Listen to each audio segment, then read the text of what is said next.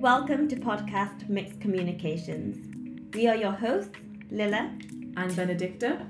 These podcasts are brought to you as a part of Project Other. In this series, we will discuss the malleability and/or rigidity of culture through personal experiences, with an aim to celebrate where we come from, who we are, and where we're going. Sit back, listen, and enjoy. Today we have Maria Sappho sitting here with us, and we're going to have a little chat about culture, music, and movement. Maria is currently working as an improviser, composer, and researcher in the UK. Some of her other artistic ventures have been sculptor, dancer, videographer, and visual artist. She is working with us as a musician for our duet movement research and development of Project Other, and we have just come from the studio today, dancing and playing music together in the same space. Welcome! So today we'll be having a discussion about creative processes and reflecting on some of the elements that we've been exploring in the studio. But before we begin, I'm going to ask you 3 questions, Maria. They're really quick fire questions, and you have to answer with as little bit as possible, as concise as you can possibly make it. Question 1. List or tell us about all the music styles that you've trained in, formally and informally, or whichever one. So classical music for a very long time, flamenco from childhood, and then I stopped and then I rejoined again the last few years of my more adult life. I did aboriginal music with David and Alfred Wilfred in Arhnem land in Tasmania, and also traditional pansari singing with Beil Dong. Korean traditional music. Whoa. It's big vocabulary. If you could instantly become a professional, an expert in something, what would it be? And what would it be? I would choose never to become an expert in anything because I don't believe in the idea of expertise. Nice, really nice. And what is your favourite dessert and why? Flan, because it's my mother's dessert. Oh, love it. That's really nice. Okay, so Maria, you have many creative expressions. I want to begin by opening a conversation around your inspirations and creative process, specifically where they derive from. So let me give you a situation. If you were on an island with all technical resources that you need, how would you keep inspired? So this question is interesting because if all of the technical resources included every other human being on the planet, that would be what I would need, because I think the thing that really is the fire for my creative practice is community and sociality. And so meeting and working with people in vastly different settings who come from vastly different backgrounds and the context that they bring, that's kind of always what is the actual root of my practice, as opposed to anything specifically creative in itself. So yes, on my island I would need the rest of humanity. Okay, amazing. My island is Earth. Nice. That's a good one. Just a follow-up question. How has your creative process been shaped to be what it is currently today? Was it something taught, something you built, or something perhaps from your upbringings or childhood roots? So the way I guess I would say my practice is, and this is just a terminology that's useful, is that I kind of work within what usually would be considered free improvisers in a kind of European Anglo-American context. But free improvisation is really just a notion that you can make art without any parameters. And so people do this all over the world. But I would say that I got that practice oddly through a very elitist way of going to conservatory. I was very much a classical pianist and I wanted to be a solo classical pianist. But that world is very controlling. It's very competitive. It's quite I don't know how, almost close, I would describe it. And I very slowly started to realize that was not who I actually was. It's what I kind of imagined wanting to be, but my inner happiness was, really not thriving. Yeah. And so I found free improvisation through the conservatory that I was training in entirely by accident.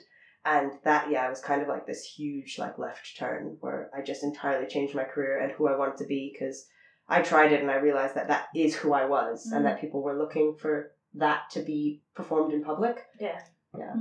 Would you say that is a reflection of who you are as a person? Because sometimes I found, similar to what we discussed in the last podcast,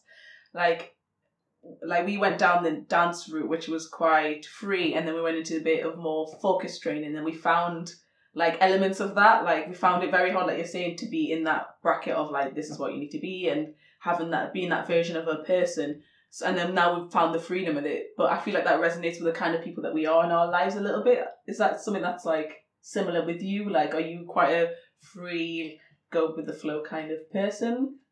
I think I never really liked having like a boss or having someone tell me what to do. And then, like, that should have been obvious then that, like, you know, classical music especially, like, there's a lot of hierarchy, there's a lot of rules, there are do's and don'ts. And I really thought, like, oh, I can break down all those barriers, and that was kind of, like, my path-blazing thing. But then I realized that just because, like you're saying, maybe it's me that wants to be my own trailblazer, but I don't have to trailblaze within a discipline or within an existing structure. I can just be myself. Yeah. Yeah, definitely. There definitely needs to be that element. And I think it's so nice because it's like you had that vision, and sometimes it's just about knowing what it was about that excited you, and then how you can do that in a different way that doesn't have to be so restricting or feel like it's taking you away from who you want to be. I actually had a question, and it's something I think I've come back to like 360 is finding the emotion, intention in everything. Like I feel like I'm really like, although some people see me and I'm like, oh, this is really like this version of her, but I can be a really emotive person. Like things, I'm constantly ticking over in terms of like the terms of like emotional output. So I want to ask you a question around emotional intentions when creating music that needs to portray like a certain mood. Like for example, today when we're like, oh, in the chapters, the FU chapter, I'm gonna say, when we were like, oh, we wanted more like a guttural sound, kind of like a tension, some of the things that we discussed, like tension and stuff, and anger, like, what was your starting point with that? So I suppose it's us, because we left you to get along with that. We didn't sit and just talk about it. We just said these words, you watched what was happening, and then we kind of left you with it. But what I'm interested in, what was your starting point with that when we did all that? Waffle. Or or what it might be. It doesn't need to be like specifically off today if that feels difficult to talk about. I guess there's like two kind of answers. I think the first answer is maybe not the one you want for that specific example, in the sense that I was very influenced by the music you were already using and the notion of a narrative and how music in all different types of cultures can express this narrative and how we pick that up. Right, and that's a shared thing. So of course, because you were playing the song that you're playing, I then thought, well, what can I do that's similar? So it was really just, I think a lot of the time musicians are like, here's something, I have an idea that can match that. Maybe in some kind of a strange roundabout way, I can get back to answering about emotions in general. And in my own music and in my own practices, it's not like we would ever try to emote anger or try, do you know what I mean? It's never, I guess it's never that clear. But the way that the art really works is being super perceptive to what is being shared. And so it's really like this complex microcosm of human expression, I find, with especially very free improvised practices. And you're tuning into the moment of expression that someone nearby you is doing, and then flittering away, and listening to what someone across the space is doing. So it's kind of like this whole globe of emotional complexity. And that for me is what emotion in music is. It's not actually about me creating the emotion, it's about me perceiving the emotion. And I think that is how emotions work in society more than anything. A lot of the time we have to perceive them in order for them to kind of exist and be recognized. So maybe in some ways, listening to the music that you'd chosen and knowing that you'd chosen that because it obviously was a motive for you helped me kind of do what I do as an improviser. I listen to the sound and I try to respond to it and add to it. Yeah. No, that's really interesting, because I think originally for me when you were going, I went off the music, I was thinking, of course, because that's kind of your field. I would do the same if someone gave me like 3 different options of a starting point and one of them was a movement. I would understand it more, so I'd use that. But then you went in to explain that it was actually like about how it's perceived and I guess the reasons why we picked that music, which is really interesting actually. Because it's about that, like, how do you get that understanding of this feeling that you're trying to portray? And you're sharing your feelings by sharing me that piece. That's what we do with music all the time. It's like when mixtape is kind of in the very base level. It's like, these are emotions, I put them on a tape for you to listen to. Yeah, and then it's going to be perceived however that person like has experienced that or experiences it. Yeah.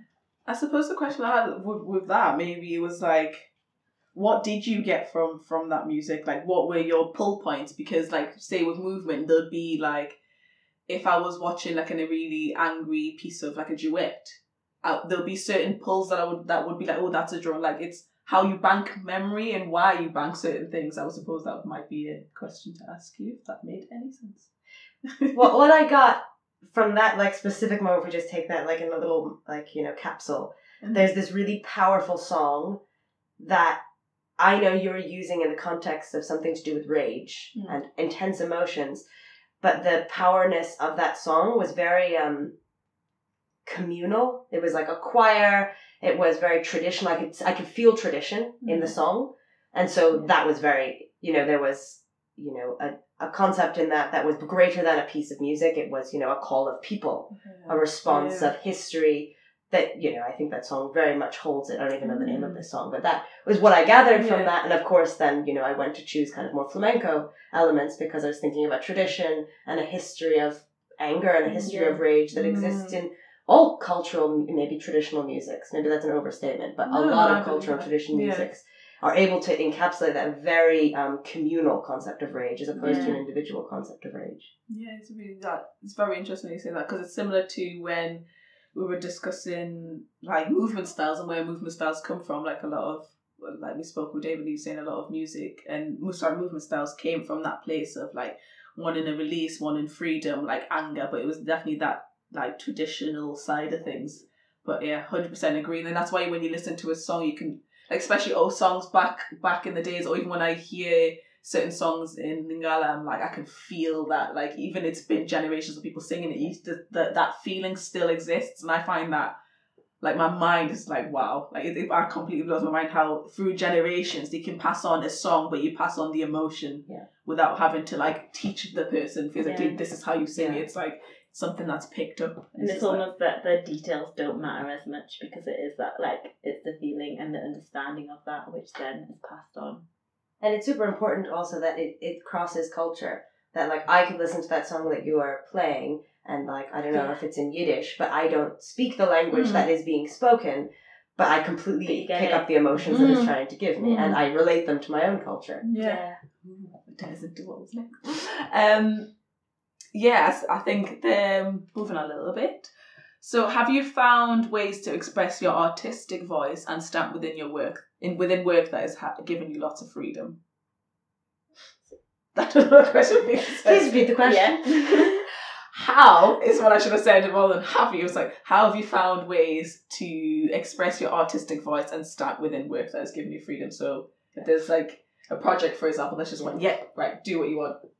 Yeah, well, first of all, definitely I am able to express who I am. I always say this, I'm like, it's kind of unfortunate, but I feel like my role as an artist is to be hired as me, not to be hired as like a pianist or as a composer or anything specifically. And when I am hired in those roles, I don't thrive. I always feel like I don't really hold up to who I am. And some people I think are really good at that. They're really good at like being able to take on a concept and, do what needs to be done. But I kind of just have to be hired for Maria Sappho and everything that comes with that. So definitely that's where I'm freest, which is very rare too. In like the actual arts industry, you're usually hired to do something. You're not hired to just be who you would be in response to the reality. But then beyond that, I would also say that a caveat in that is that you need to find your niche and you need to find your community. Yeah. And so once you have found your niche in your community, you're almost always being asked to be yourself. Yeah, because people know who you are. They know what they're asking for already. They know what they're getting with you. I suppose in contrast to that, in a situation where someone's like, no, I need you to do this, I need you to sound like this, like, how have you still found ways to be you, but without feeling like you're betraying, like, who you are a little bit? Do you know what? I think that I used to think it was a big failure, that I was just really bad at that. But I actually never had to try not to be myself. Do you know what I mean? Like, I never had to, like, try to get myself out of things because it was like I had no other option. So, for example, when I did a lot of classical music, I had a lot of whatever my technical issues were. I started to realize that they were technical issues for classical music, but they were just not going to go away because they were just how I was. Yeah. So I was able to, it was kind of lucky in the sense that like all of my quote unquote failures within the notions of expertise as a pianist ended up being the things that meant that I never had to submit to a career that maybe I wouldn't be happy with. Yeah. So it was kind of like a root of sadness, you know, feeling like you weren't good enough, that I like learned that actually I had been given a gift. Because it's so easy to fall into a career that isn't right for you just because you're good at doing what people ask of you. Definitely. And I think that's kind of, and maybe I'm wrong, but it's kind of stemmed from the education system and how we're taught. It's like you have these exams or whatever, and there's a idea of what success is and an idea of what achievement is, and what is right and what is wrong is so black and white that it almost trains your brain to think that. And I think I've also gone through that same process, and I guess it's the same if you were doing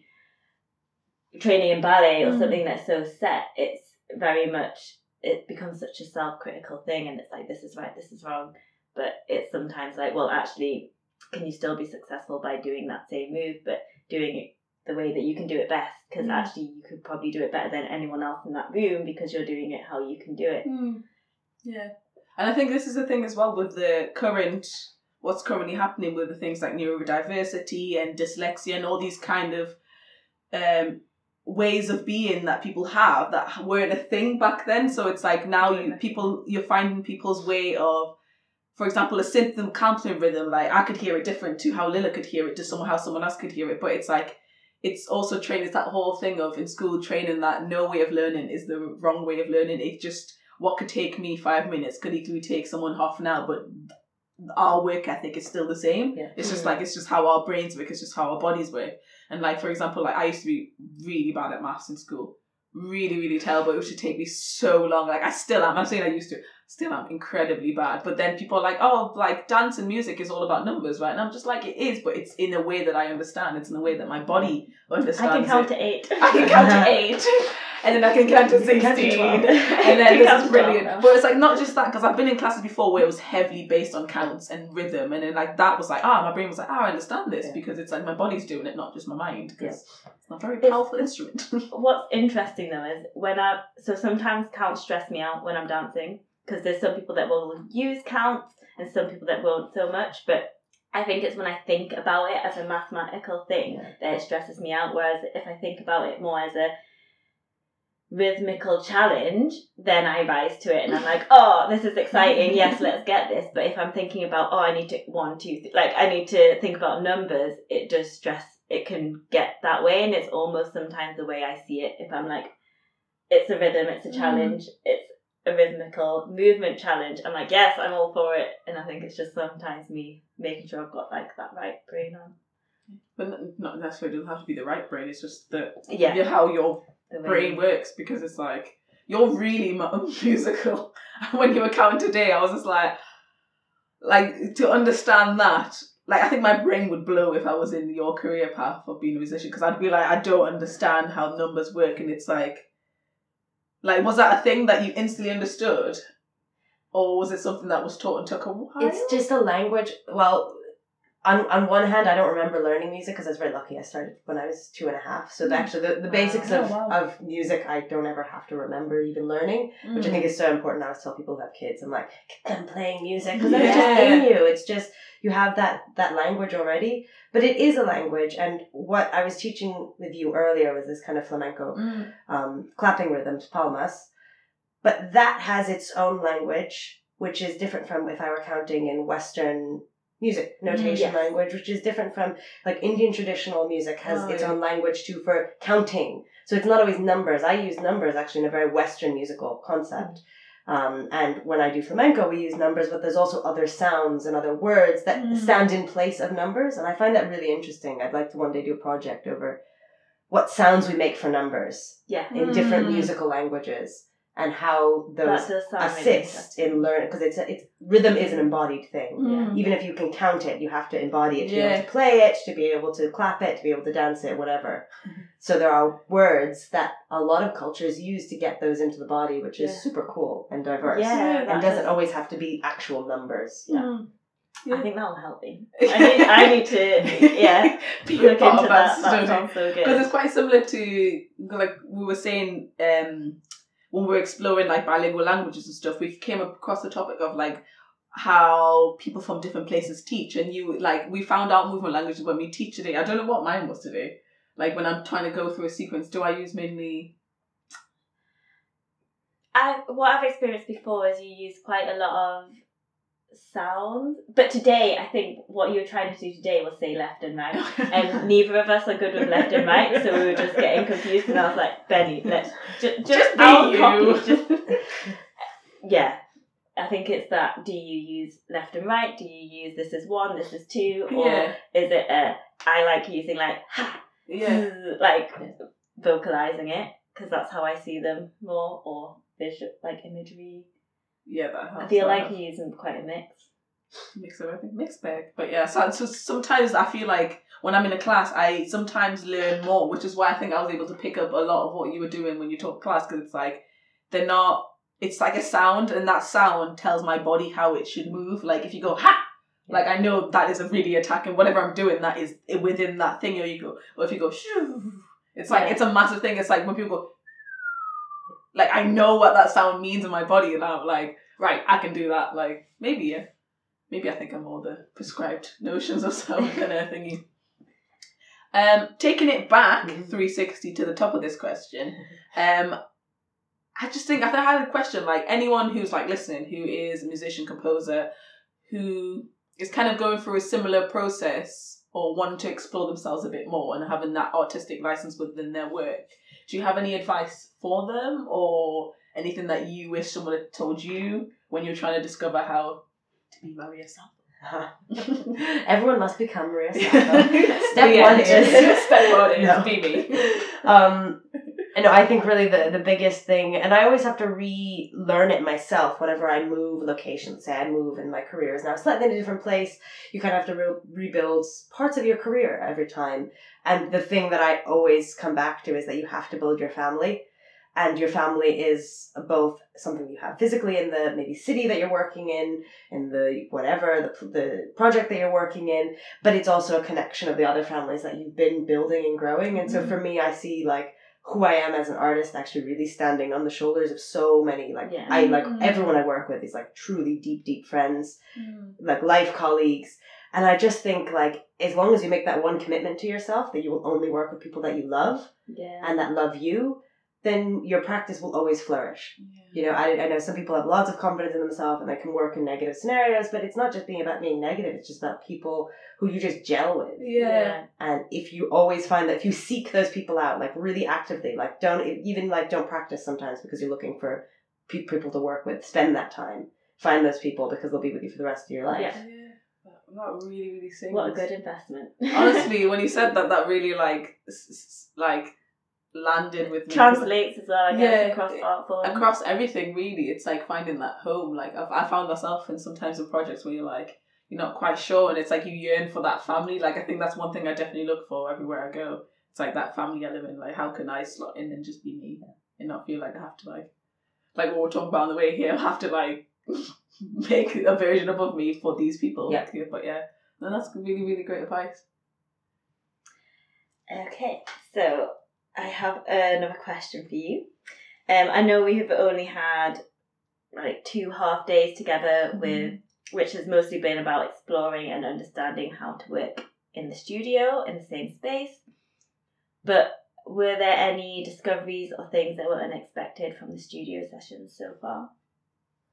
Yeah, so I feel like I had something intelligent I wanted to say. And I'm Everything's intelligent. I had a point because I was thinking, because you asked this at the end of the first session too when you were doing the reflections. Yeah, and I can't remember what I said then.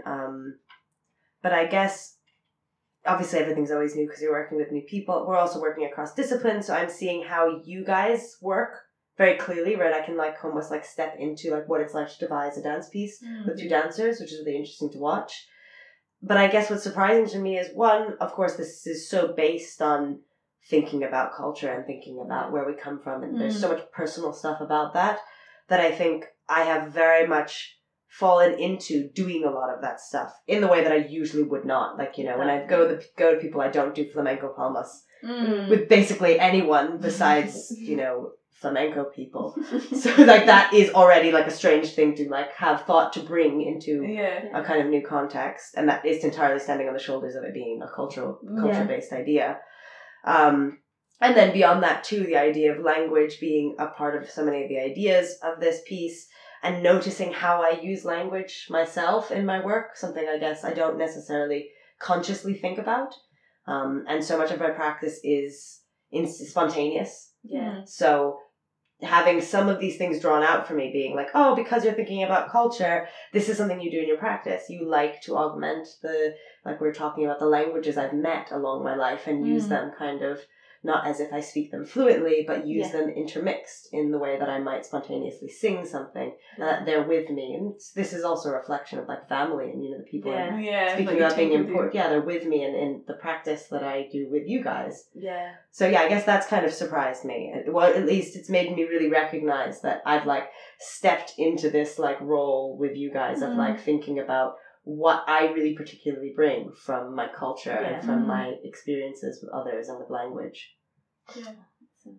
It's definitely like, I think as well, we had that same thing last week when we were like, it's been so nice to speak Japanese and speak Lingala and just speak it and it's like, it's that side of you that you wouldn't necessarily have and wouldn't necessarily explore, and to mix the two, it's like, of course this is who I am. Like, why do I not? Obviously you can't just go around and other people's pieces speaking your own language, where it's like, it's that sense of bringing it 360 back to like home. It's like, oh, this is who I have to offer and this is who I am a little bit. And I really loved like today's session when you were like, oh, I can do this and this is this and this is that. Like, yeah, that side of it's like just really, really exciting, and that's what adds depth to everything, because it's just like there's more than the base level. It's like, how can we keep going further? Like, what is there something like 10 years ago that you can add into this? It's like, it's that cultural experience that we were really saying we wanted to include everyone's that we're working with, which is like today as well with the two photographers. We were like, where are you from? Because it's like we want to include elements of everyone we kind of come into contact. So there's pieces about everyone's experiences, not just our own.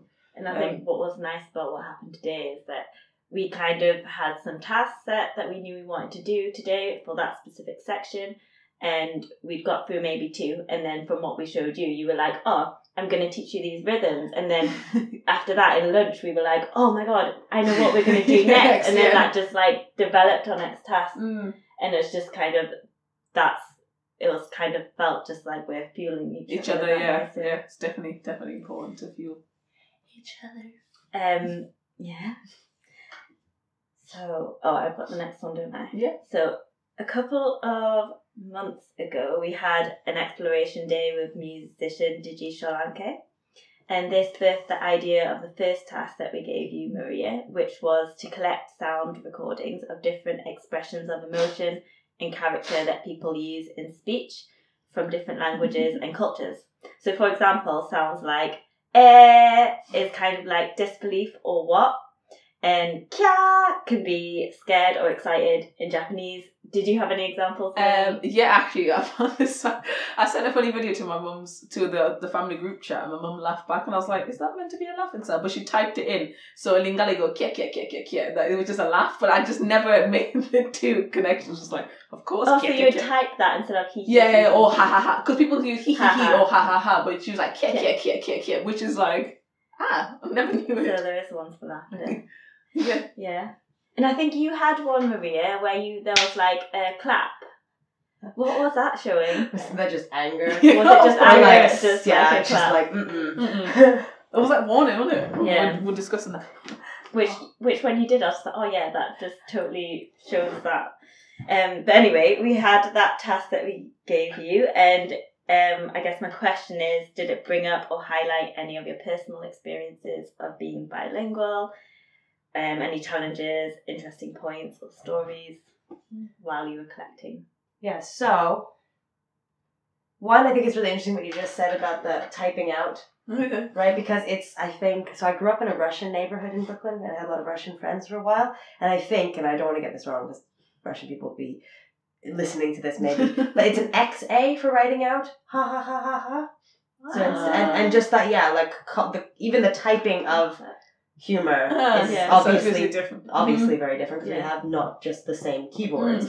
But still, I quite like that, and that ties back to what I was kind of saying before about how we verbalize numbers in music tradition being different in different cultures. So that, I really like this kind of wholeness of the effect that language has upon things in very different ways. How you might count, how you might express humor, and like you're saying, these kinds of intermediate sounds. There's one thing I always think about when I think about language in general is that, you know, if you have gendered languages, but the gendered language thinks about an object in a different way because of the gender, you know this? So like bridge being masculine or feminine, depending on the different language, they'll then describe the bridge as being strong or being beautiful, right? There are obviously terrible gender connotations that go with that, but it gets into our brain, right? Yeah. That like how we see things is inherently affected by how the languages that we speak. I also posit this with that I'm not really bilingual. I speak Spanish, but very badly. And so that's something of like a shame, you know what I mean? Right. And like the culture in general, it's like, that's the thing that I always feel like, oh, I should be a better Latina woman by being able to speak Spanish better. And there's like whole histories that I've had to learn about, like, well, that wasn't the thing at the time in, you know, 1950s America. It was bad for my mother and my grandmother to appear to be super Latina. And so this whole idea of squashing language out and to become super Americana, you know, no Latin elements. So anyway, I think that this is a really big part of who I am. It's why I use Spanish and why I use different languages in my improvisational vocals, because that shame carried with you, especially when you feel like no agency in that history being kind of taken out of your family lore, is like a power in itself. And, you know, it's of course something I'm always working on, but it's always still that shame. So that bilingualness is also quite interesting. Yeah, definitely. Yeah. I feel that sometimes because my Japanese can get so broken, and because I mostly speak with my family, well, with my mum, who also speaks English, it's so easy for me to just like switch back to English when I'm unsure, or like even in a sentence just drop in random words, and then I like, it just becomes a habit, and it's almost just, but then I feel so bad about it at the same time. But it's a weird feeling because you're like, no, actually it's still who you are, whether you can be perfect at it or not. Because I guess it comes back to that thing where you're like, you can't really be an expert at everything, and it's like, actually I've got this, and this is who I am right now, and maybe that will develop, or maybe your vocabulary will expand from different languages or experiences. And how you use it is your culture. That's what I was thinking. And getting back to your original question, I knew I would get back there eventually.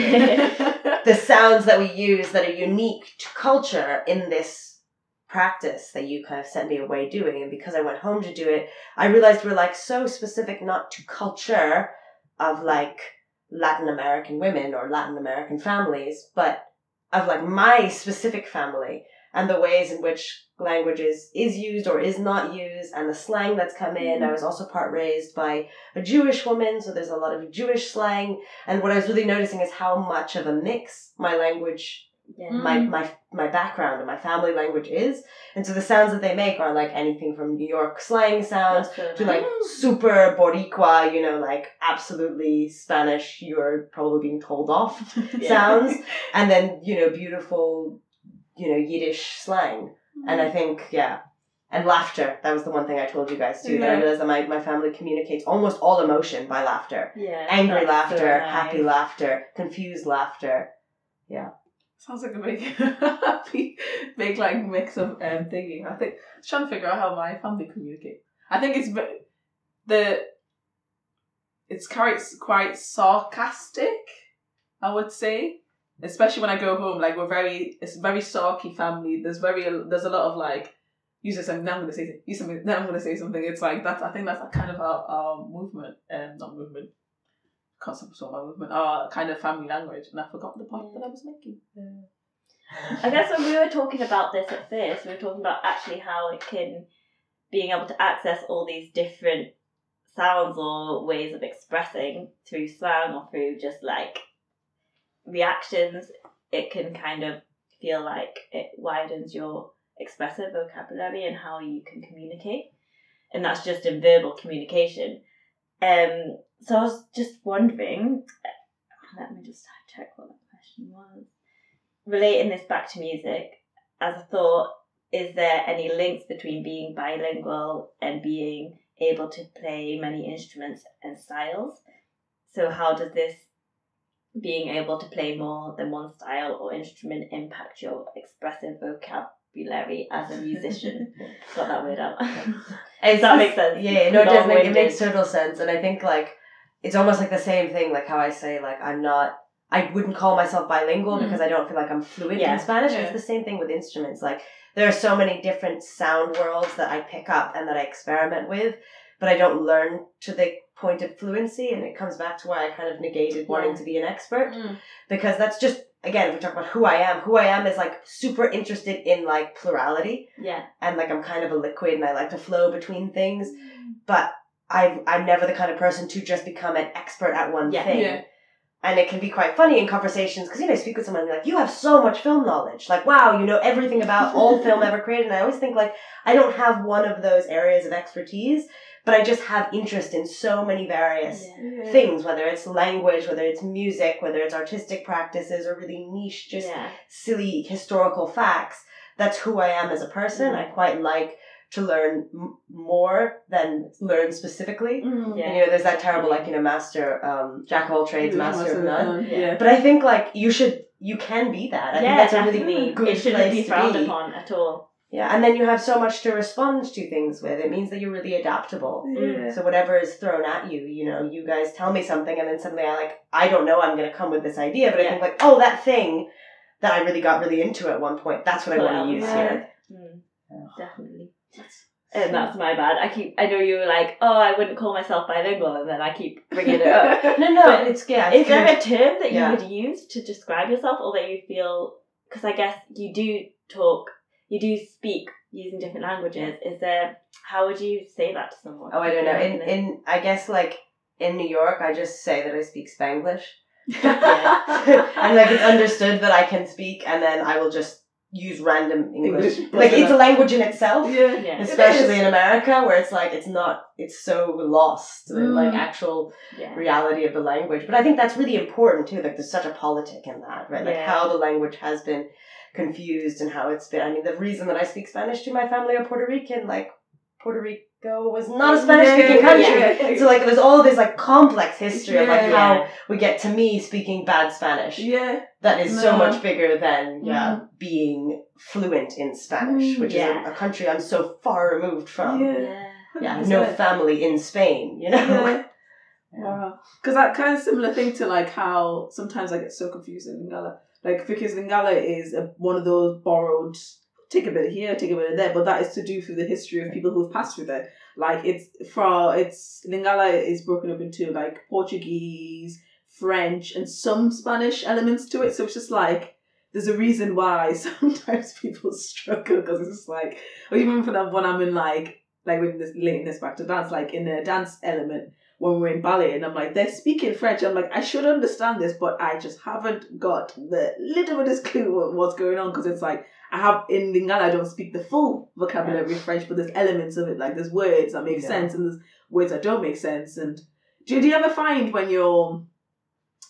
if you like, for example, if you watch any Spanish films and stuff, like when I used to watch films in Lingala, French, I wouldn't understand. There'll be certain elements of things I understand, but then I'll be able to pick up on what the whole talking about, the gist of the whole thing. Mom's like, wow, like how you done that? You don't even speak French. And I'm like, well, I just gathered from their body language. Is that a similar thing for you? Yeah, well, for sure. So for sure, Portuguese like throws me. I'm like, whoa, so quick. But it like there's so much that it just is the Spanish word, and then it's just not. And I'm like, wow. It's like I think I know what you're talking about, and then it's just and like street signs. I'm like, yeah, I could read that whole thing. Like I know exactly what this is all about. And then someone speaks to me, and I'm like, nope, it's not. It's a language I don't speak.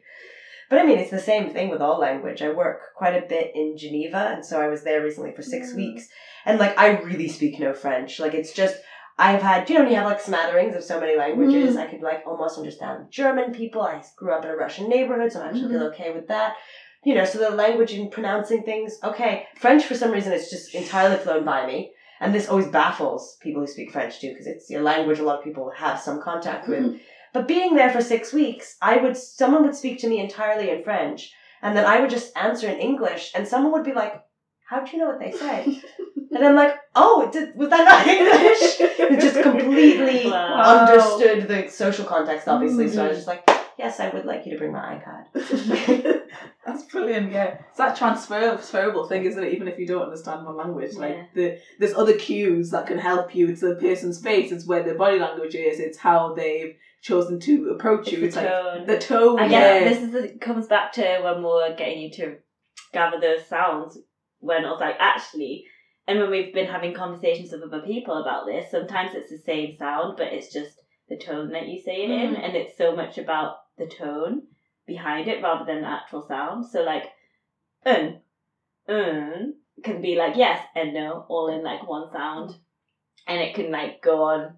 So yeah, it's just interesting. Yeah, it's social. In my field, there is a woman called Maggie Nichols who is very much, she's like the goddess of free improvised music, especially in the UK, but she has this term social virtuosity, which I really like because it's this idea of like how if you want to be an expert in something, it should be in being able to perceive other people very well.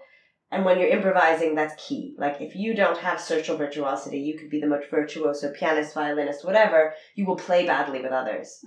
And there's no way to describe what those techniques are in social virtuosity, but it's these things, right? That like I can understand someone speaking to me in a language that is not my own and instantly respond. It's, being able to hear sounds in between words and know what they're trying to express by that person in that culture, in that context. And like we build those as artists especially, but that is one of these skills that if we really focus on, you can, you can become an expert as a social being. Yeah. And do you think that's because you're an artist who has had to have all these different things, or is it because of who you are and where, like, your culture, in whatever sense of form it is? Well, I think that I overthink already. Like that's who I am as a person when I'm in a social scenario. I'm already thinking like, how's that person feeling? Like maybe that upset them. Maybe the conversation isn't including them enough. Do you know what I mean? Like, that is always very much at the forefront of who I am as a thinking inside person. So improvisation suited me because that's kind of what you do when you're in a group of improvisers. Like you have to start putting, and so I realized that like I was like, oh, this is who I naturally am. We're going back to like, who are you? I found my niche. That's so nice. There was a place to do art that actually was how I lived life, and that was great and perfect. So I don't know if that answered your question. No, it did. Like I think this whole conversation, like just like wrap it up kind of thing.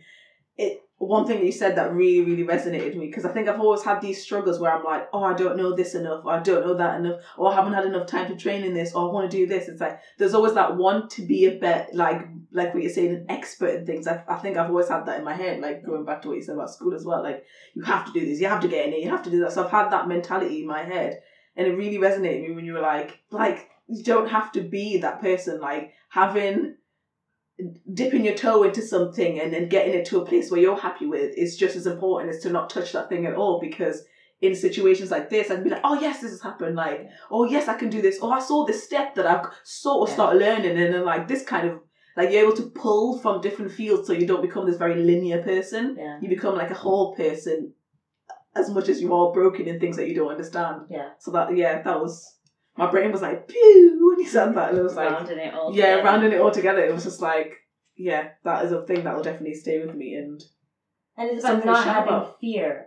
Right, so like if you went home and you started playing the guitar for, a couple of weeks, and then you were in a project and you're like, I think the guitar should be here. Like having that confidence to be like, I'm going to bring the guitar is horrifying because our culture is about like, but guitarists are really good, what they're doing. So like, but being able to just step over that and being like, I'm bringing the guitar, I'm going to bring the guitar, then like you've crumbled all of those social hierarchies and those things like the project about being other. That's what expertise does, like this kind of social construct of like having to be elite in some kind of form or way is super othering, and the fear of not bringing your guitar is feeling like you'll be othered. And so like that, I mean, it's such a simple way to do it. As long as you're with family, no one will ever, you will always be met with love when you make that choice. It's so interesting because I feel like I went through that decision-making process when I was like going into my training for dance, because I used to love playing the guitar, and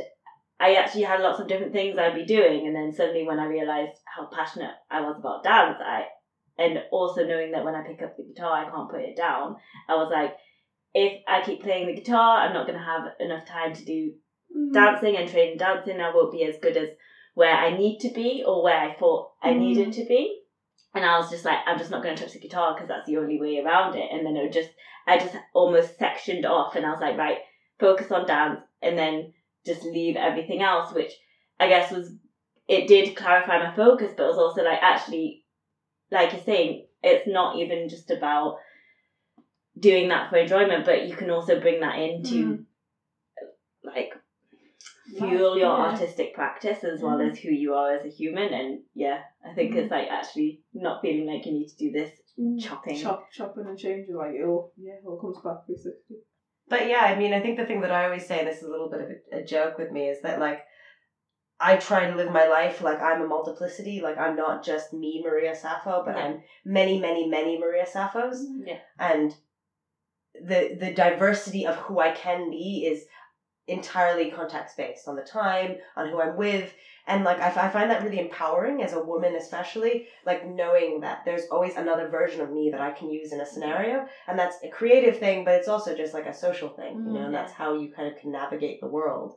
Being able to be aware of what I like to think of as like my army of Marias that can bring so many diverse responses to life that I don't have to be one person all the time. I think that's really nice, because I think sometimes you can get stuck in being, this is who I am, this is who I have to be. And it's like, well, no, actually, people are as malleable as their experiences. Yeah. And it can be that maybe you want to draw on some bits, like some of who you are on one side, and then another day it might be slightly different, and just having that like confidence to do that. But thank you so much for sitting with us in this apartment and having this conversation. Thank you to everyone listening as well. If any of this resonated with you, please like, share, and comment is what I'm meant to say. That's awesome. And that's everything. Cool. Thanks, Thank guys. you. Bye. Until next time.